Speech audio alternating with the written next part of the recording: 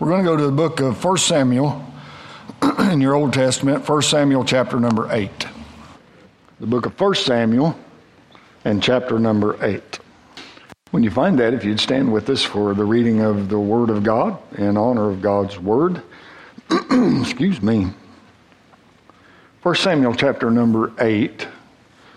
And if you'll follow along, I'm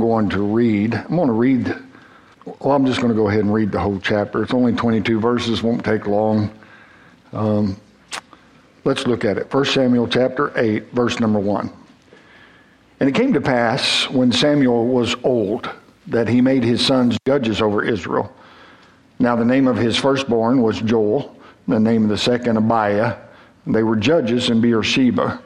And his sons walked not in his ways, but turned aside after lucre or money, and took bribes and perverted judgment. Then all the elders of Israel gathered themselves together and came to Samuel unto Ramah, and said unto him, Behold, thou art old, and thy sons walk not in thy ways. Now make us a king to judge us like all the nations. But the thing displeased Samuel when they said, Give us a king to judge us. And Samuel prayed unto the Lord. And the Lord said unto Samuel, Hearken unto the voice of the people in all that they say unto thee, for they have not rejected thee, but they have rejected me, that I should not reign over them. According to all the works which they have done since the day that I brought them up out of Egypt, even unto this day, wherewith they have forsaken me and served other gods, so do they also unto thee. Now therefore hearken unto their voice, howbeit yet protest solemnly unto them, and show them the manner of the king that shall reign over them. And Samuel told all the words of the Lord unto the people that ask of him a king.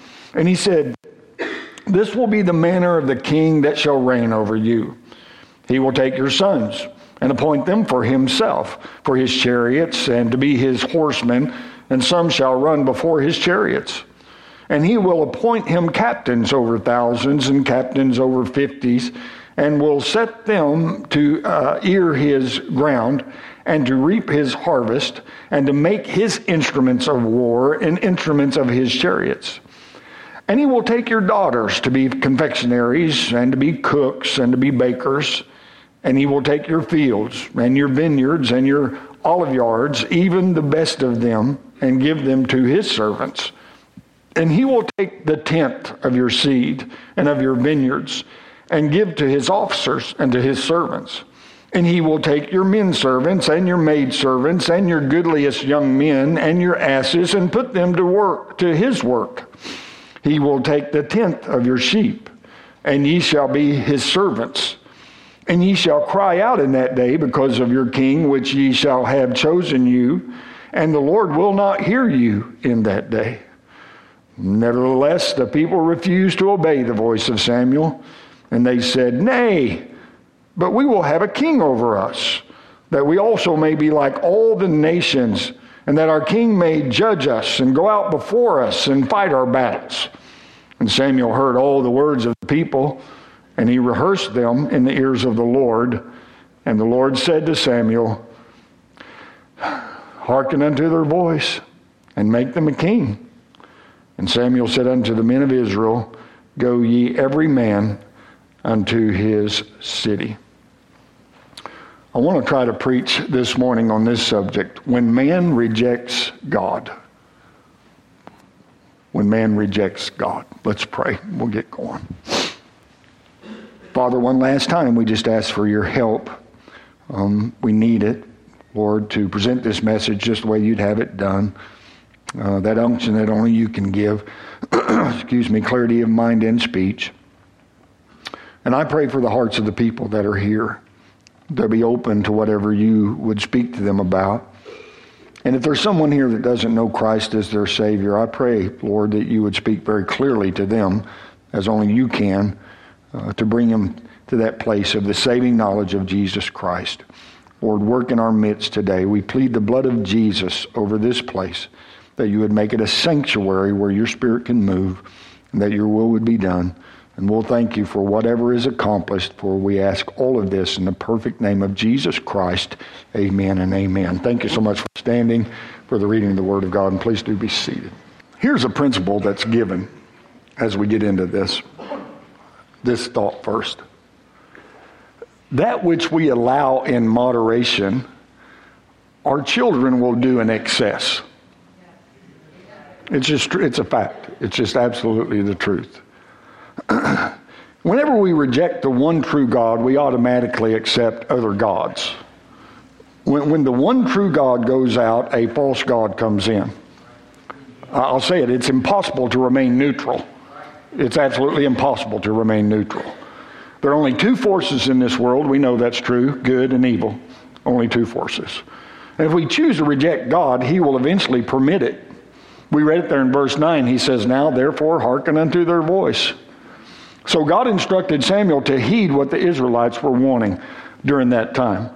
And we need to remember this. Saul, the first king, was from the tribe of Benjamin. I mean, he was from God's chosen people. But just because someone may wear the name tag of religion doesn't necessarily mean they have God's approval. A lot of what you see today in the realm of Christianity really is not of God. Many of those practices are just men's preferences and what they would like for us to believe, contrary to what the Word of God says. So here God changed the entire government structure of Israel, not because it was going to be best for them, no, but because of their consistent whining and complaining. No, He gave them what they wanted, but not because it was going to be the very best for them, but because they just continued to whine and complain until they got their way. When anyone rejects God's word or God's will or His wisdom, they can expect the worst. It's not going to turn out best in the long run. It never will, never has, and never will. Because when you reject the truth, you automatically accept an untruth or a lie. God's will and way are always right, no matter what if anyone accepts them or if anyone follows them, it doesn't matter. His will and His way are always right. They're always right. So I want to show you some of the attitudes and the results that occurred because the children of Israel rejected what God had for them. And it all started with their impatience. Well, what do you mean, preacher? Well, they said, "Give us a king to judge us." Moses had told them time past that God's plan was to give them a king in due time. That in His time He was going to give them a king. We can look back at Deuteronomy 17, verse 14 says this, "When thou art come unto the land which the Lord thy God giveth thee, and shalt possess it, and shalt dwell therein, and shalt say, I will set a king over me, like as all the nations that are about me. Thou shalt in any wise set him a king over thee, whom the Lord thy God shall choose. One from among thy brethren shalt thou set king over thee. Thou mayest not set a stranger over thee, which is not thy brother." So God was going to give them a king, but it wasn't time for that to happen yet. Right. God's timing's always perfect. Yes. Always perfect. And it wasn't time to happen yet. Okay, let me ask you this. How many of us have made major mistakes in our life trying to rush God into something? Trying to hurry God up along the way. Oh yeah, it can be bad. It can be really bad. Abraham asked, "Shall not the judge of all the earth do right?" Over in Genesis chapter 18. Well, I'm here to tell you, we know He will do right. No, we know God will do right. But so many times we do not have the patience to wait on His perfect plan. But He does have a perfect plan, no matter what. And here's the thing. God's plan for us may not always be understood initially. We might not always understand it. We see things one way. God sees things a complete different way. He sees things from the beginning all the way to the ending. We just see things as they are. Isaiah 55:8 says, "For my thoughts are not your thoughts, neither are your ways my ways, saith the Lord. For as the heavens are higher than the earth, so are my ways higher than your ways, and my thoughts than your thoughts." Impatience will cause you to make major mistakes in the decision-making process. Impatience will cause you to accept less than God intended for you to have. And we know this for sure. Patience is a virtue, but it's one that most people do not possess. We need it. We just don't like the process of getting it. What do you mean, preacher? Romans chapter 5, verse 3 says, and not only so, but we glory in tribulations also, knowing that tribulation worketh patience, and patience experience, and experience hope. So we see that patience comes through tribulation or hardships, and sometimes there's nothing else we can do but be patient. Just be patient. It's really good for our children to have it tough at times. I'm going to say that again. It's very, very good. It's very, very good for our children to have it tough at times. And if you protect them from every little trial, then you're going to be hindering them from having patience that they'll need as they grow older. It's good. It's good to tell your children no at times and make them wait. It's good. It's a very good thing to teach them that lesson. The word wait is used 106 times in the Bible. In Psalm 27, verse 14, the Bible says this, wait on the Lord. That's good advice. Be of good courage, and he shall strengthen thy heart. Wait, I say, on the Lord. We know that impatience will cause us to make mistakes that we may end up paying for dearly in the long run. We know that Saul's impatience in offering a sacrifice at Gilgal, it cost him his throne. We go on to 1 Samuel 13, verse 11 says this, and Samuel said, what hast thou done? And Saul said, because I saw that the people were scattered from me, and that thou camest not within the days appointed, and that the Philistines gathered themselves together at Michmash. Therefore I said, the Philistines will come down now upon me to Gilgal, and I have not made supplication unto the Lord. I forced myself, therefore, and offered a burnt offering. And Samuel said to Saul, thou hast done foolishly. Thou hast not kept the commandment of thy God, which he commanded thee. For now would the Lord have established thy kingdom upon Israel forever. Here's the thing. Saul knew what he was doing was not right. No, he knew that he was going out of the boundaries of God, what God had set for him. He knew it was not right. And notice, I'm sure you noticed there that Samuel told Saul in verse 13, for now would the Lord have. Here's what he was saying. Or had it not been for this time of disobedience, the Lord was going to establish your kingdom forever. One commentator said it like this.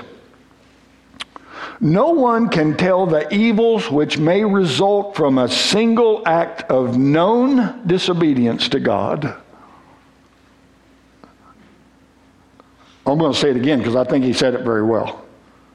No one can tell the evils which may result from a single act of known disobedience to God. Once God gives us the knowledge of what is right and what is wrong, he really does expect us to do our best to try to live the right way and to abstain from the wrong way. No, he really does expect that. Saul placed himself in a position of a priest. He wasn't a priest. He wasn't appointed by God. He assumed a position that just was not his. I'm here to tell you that's why it's never good for a church member to assume the position of a pastor. There's a lot of churches out there that think that the men of the church are supposed to oversee the work of the pastor, that they're supposed to run the pastor, but that's not what the Bible teaches whatsoever. Samuel was not doing things the way that Saul thought he should do things, and so he took it upon himself to take over. But because of that, God brought great consequences upon him, even though he was a king. Even though he was a king. Well, I'm the king. I'm able to do anything. Oh, you're not able to go against God. Oh, no, it's never right for anyone to go against God. It's not right. And so he had to pay the consequences for that, just like you and I will pay the consequences if we decide that we are going to take the place of what God has said. Impatience can lead you into a lifetime of misery if you're not careful. But in this we also see their idolatry. We read there in verse number 7, and the Lord said unto Samuel, hearken unto the voice of the people in all that they say unto thee. For they have not rejected thee, God says to Samuel the priest, but they have rejected me, that I should not reign over them.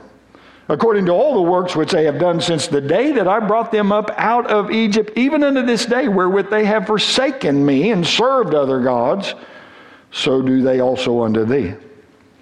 So we know that idolatry had followed them all the way from Egypt in their days of slavery. And the children that were born in Egypt while they were there in captivity had seen the idols of the world, and they grew up accepting those idols. And by the time we get to our text where we are this morning, the entire nation of Israel is involved in idolatry. There had been nearly 400 years since they left Egypt. And in verse number 8 again says, wherewith they have forsaken me and served other gods. You know, idolatry is not a problem just found in the lives of the children of Israel. We find it in our churches today. It's very prevalent. A lot of people worship a church building, and I thank God for what He has given us here, but this is not a museum to be adored. This is a hospital for sin-sick and hurting people. Amen. This is a place that is to be used to tell people about the good news of the Lord Jesus Christ. We're to use it for God's glory, and we are to help people to know the Lord and the truths of this Bible. Some people worship sports. But when someone begins to put sports in front of coming to the house of God at the appointed times, they're teaching their children, please listen to this, they are teaching their children that sports are more important than God. And the outcome of that, I can guarantee you, will not be good. It's not going to be good. And some people just worship their children. No. Their children take precedence over the things of God and over the church. But I've never seen that turn out well. Never seen that turn out well. It's crazy. Some people worship their vehicle. Well, you know, Preacher Sunday's the only day I have to clean it up and work on it. And I really just didn't want to get the car out in the rain. Look, I really like my truck, but it's not important enough to keep me from going to church. Amen. Yeah. Some worship the lake.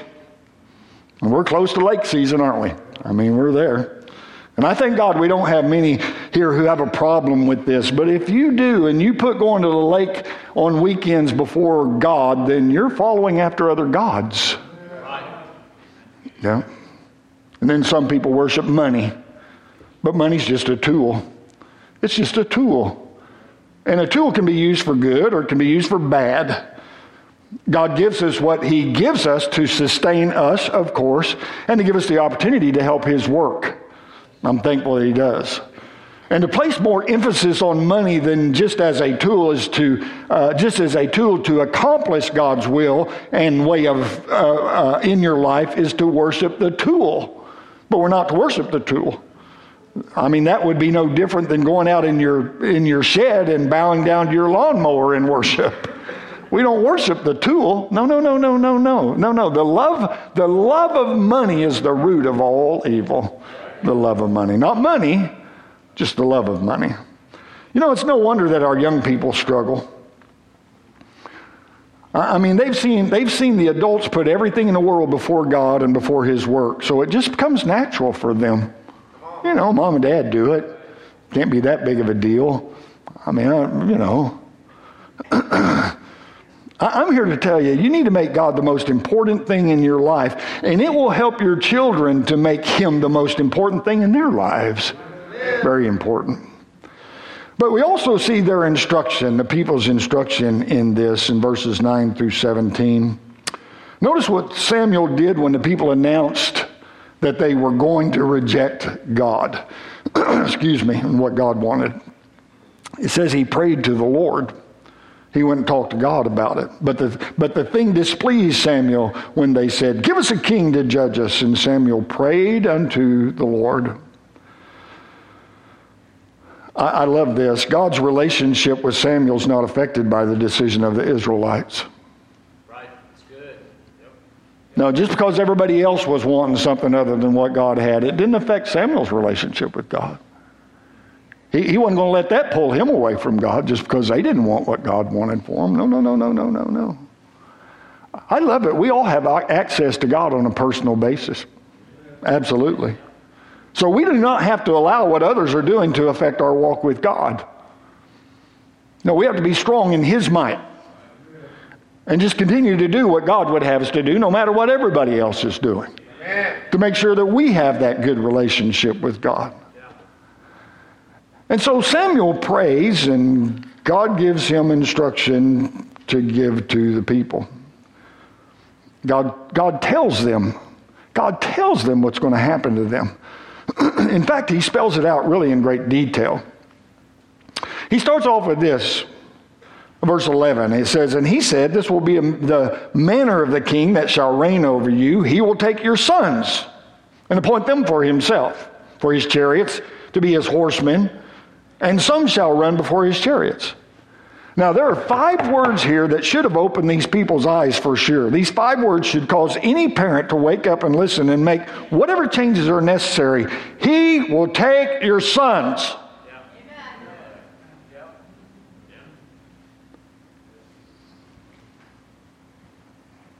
If someone had told me what Samuel told the children of Israel, I would have listened intently. Well, he's going to do what? Wait. God's going to let you give us king, but he's going to do what? Maybe we need to think this thing out. Y'all still with me here? No, really. Well, why would they continue in the same way with the knowledge that the new king is going to take their sons for himself? It's really crazy. Humanism has taken people's sons from them and their daughters too. I'm telling you, no, this system has stolen children away. I don't know if I'm following you there, preacher. Well, every student in public school is taught that they can make their own decision just as good or even better than their parents. They're also encouraged to go outside of their parents for counsel and help. And this is a very broad subject. We could go in a dozen different directions with this thought. They're taught to question religious teaching. Most universities today will advise the students to flee from any organization that teaches Jesus Christ is the only way of salvation. And many professors today condemn a Bible believer, and they'll mock those who hold to biblical views, and they'll attempt in every way that they can to make Christians look like imbeciles. No, it's happening all across our country and around the world, absolutely. But he also tells them in verse number 13, he will take your daughters to be confectionaries, to be cooks, to be bakers. I really believe that humanism has made a slave of our daughters, many daughters today. A great percentage of unwed mothers are in their teens. They've been made a slave to something that they were not prepared to do. The information highway that's out there has given information to our young people that they did not need to know yet. Sexual perversion is everywhere on the internet, and even those even those of grade school age are tempted to experiment with things that they have no business doing. It's happening everywhere. And then girls are thrown into the workforce and end up in compromised positions out there, learning things, being tempted in ungodly ways. No. I have watched young ladies. I've watched young ladies go down the tubes and end up completely out of the will of God because they took jobs out in the world and they didn't protect themselves enough. Dad, Mom, you better be mindful of what's going on if you have a daughter out there, because they may be in over their head. Better be careful. But he also told them that this king is going to take your belongings.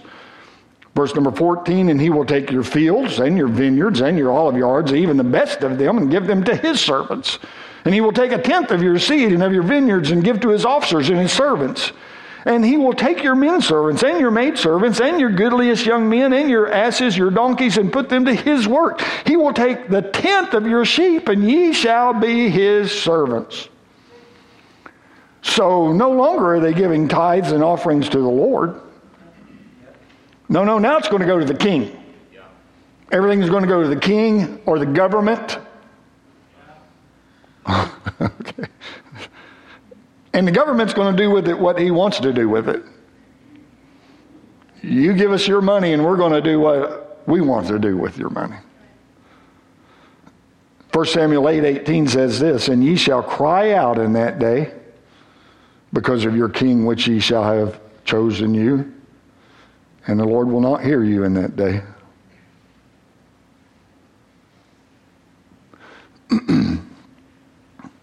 I can't believe we've done this. Oh, some probably start, well, I can't believe this, man. Look, we got this king and we thought it was going to be good, and now everything's just falling apart. Who did this to us? Oh, you did. Right. That's right. Well, how can you say that? Well, God had a plan, and it wasn't good enough for you. Come on. Think about it. Wasn't good enough. You wanted something different than what God had for you. And so now you're in this place that you didn't have to be if you would have just listened to what God said. And very apparently they cried out just complaining about what was going on, but not in repentance. Well, they wanted to gripe and whine and moan and complain about what had happened because of their own decision, but not in repentance. There's people in our land that cry out in great complaint against our elected officials that are out there, but I see very few in a repenting mode coming back to God. But God still has all the answers. He's the one, absolutely solid. God and His ways are still the answer to all of our needs. Just get back to His way. But without repentance, He won't hear our cry.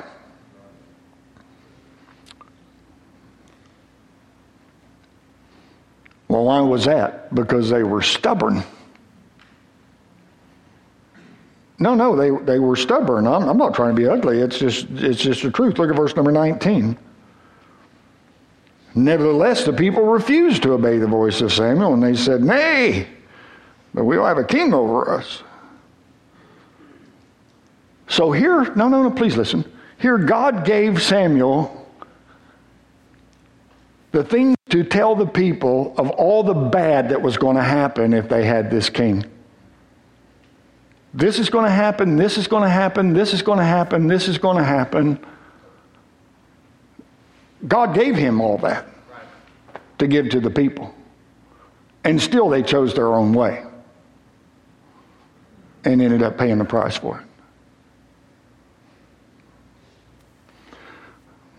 Week after week, I do my best to stand up here and declare, "Thus saith the Lord." I do my best not to just throw my own opinions out there or whatever, because it really doesn't matter what my opinions are. We want to know what God says. And so, "Thus saith the Lord," it's put out there, and then the hearers have to make a decision whether or not they're going to be doers. All the hearers. Well, who do you think you are trying to make us? Oh, stop. I don't try to make anybody. I don't try to make anybody do anything. I give you the truth of God's word, and you decide whether or not you're going to do what it says. It's not my responsibility to run around and make sure you're doing everything that God wants you to do.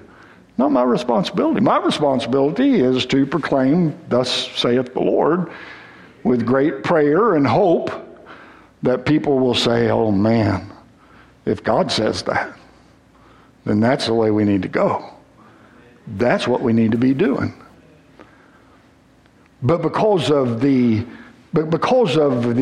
sphere of influence that is out there in our world today, and a lot of it over social media, dumb things that are said over social media, we think we have the right to decide to do whatever we want to do and to live however we want to live and to be whoever we want to be. Really doesn't matter what the Bible says. Really doesn't matter what all these religious kooks stand up there and holler about. I want my way. But God says your way is going to be the way of destruction. I don't care. I want a king. I don't need God telling me what to do. I want a king. Well, who's going to be the king? I will. And I'll tell myself what I can do and not do. No, that's pretty much what goes on in society today, isn't it?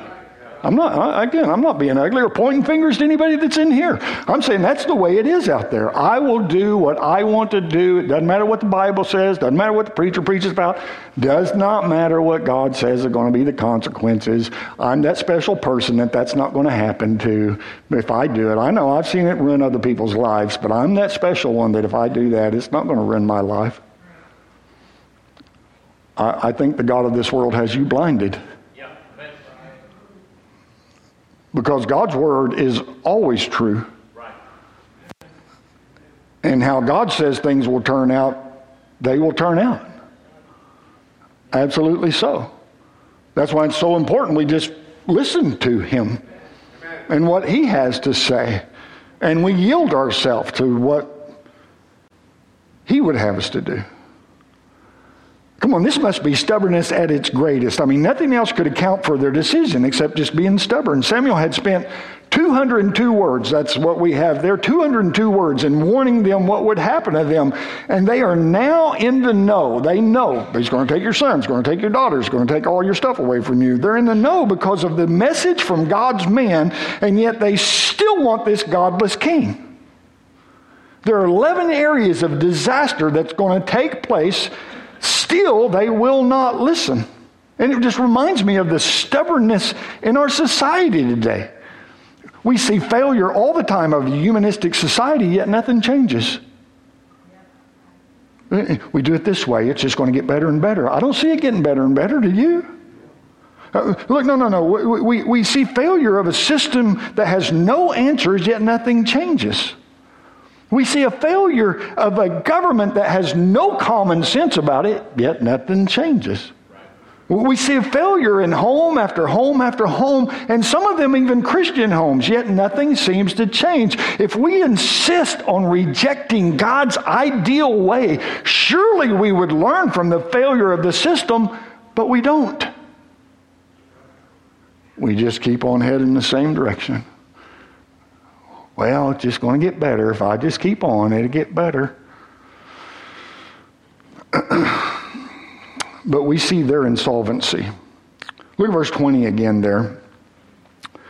It says, that we also may be like all the nations, and that our king may judge us and go out before us and fight our battles. And Samuel heard all the words of the people, and he rehearsed them in the ears of the Lord. And the Lord said to Samuel,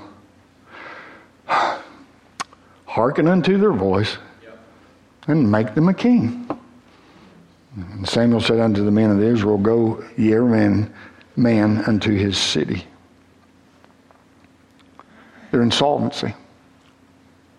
Oh, what do you mean, preacher? If Nottoway Bank across the street here became insolvent tomorrow, it would mean they collapsed. It would be insolvent.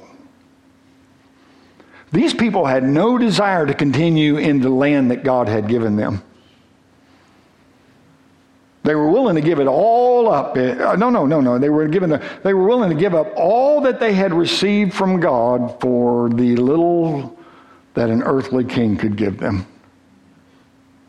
They were willing to give it all away. They didn't want the responsibility. Please listen to this. It's so much today. They didn't want the responsibility that goes with living. There are certain things that go with the responsibility of living. And you can't be a real person and shun those responsibilities. What are you talking about, preacher? They wanted somebody to fight their battles. They wanted somebody to make their decisions for them. They had a lot more interest in physical desire than in spiritual requirement. And here's the sad part. God had done all of this for them for over 800 years. He had fought their battles for them. He had provided their food and clothing for them, all the necessities. And now they're sick of God. They want to change. What God's done for us just isn't good enough. And God gives them what they want. And the Lord said to Samuel, I just hear this in his voice. Hearken unto their voice. Make them a king.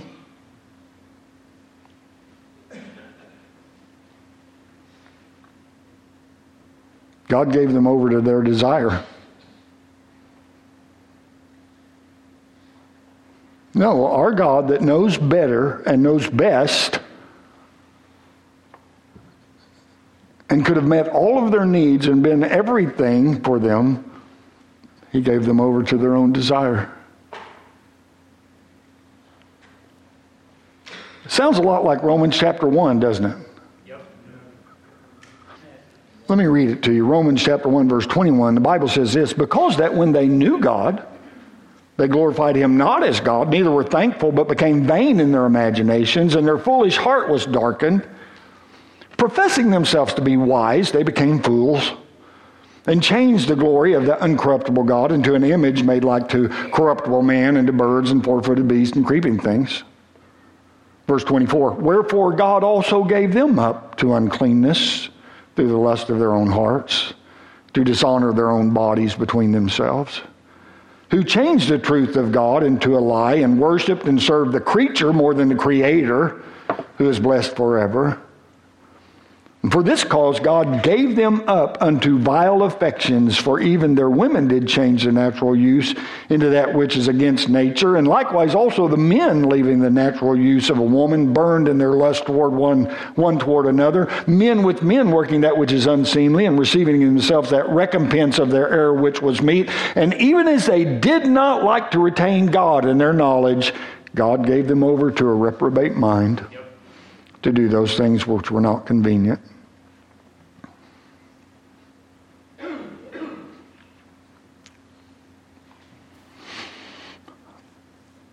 You can reject God just so many times, and then he will give you over to whatever you choose above him.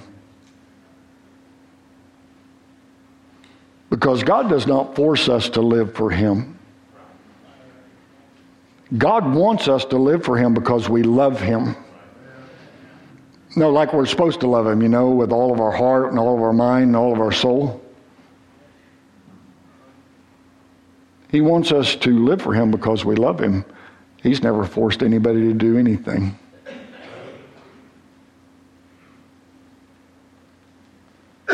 I see the same thing in the year 2022 in the people of St. Joseph. People just insisting, having their own way, making their own decisions apart from influence from God or the Bible. They don't want anything to do with what we do here. But we need to keep telling them, don't we? Come on, we need to keep reaching out to them. And the sad part of it all is that the price, they're going to pay the price for doing those things sooner or later. So we have to continue to try to get the truth to them.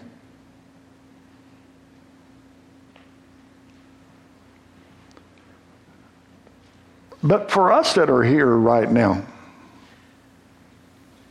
what will you do with the truth that we have here? What will you do? Have you rejected God and what he wants for your life? Are you rejecting God continually? Why not make a different decision today? Joshua 24:15 says this, and if it seem evil unto you to serve the Lord, choose you this day whom you will serve, whether the gods which your fathers served that were on the other side of the flood, or the gods of the Amorites in whose land ye dwell. But as for me and my house, we will serve the Lord. That's a good decision, Mom, Dad. That's a great decision. Absolutely. Well, how come? Because that which we allow in moderation, our children will do in excess. Where are the dedicated men, women, boys, and girls that will stand up and make the same decision that Joshua made? We will serve the Lord. Where are the dads and moms that will determine to raise their children in the nurture and admonition of the Lord? Why not come to an altar even this morning and dedicate the rest of your life and all of your family to God's way? Quit trying it your way. God has a perfect plan for you. Amen. Just yield to him. You'll never regret it. I promise you that's right. Would you bow your heads with me? Our heads are bowed, our eyes are closed. No one looking around in respect of the Lord for just a moment, please. Thank you.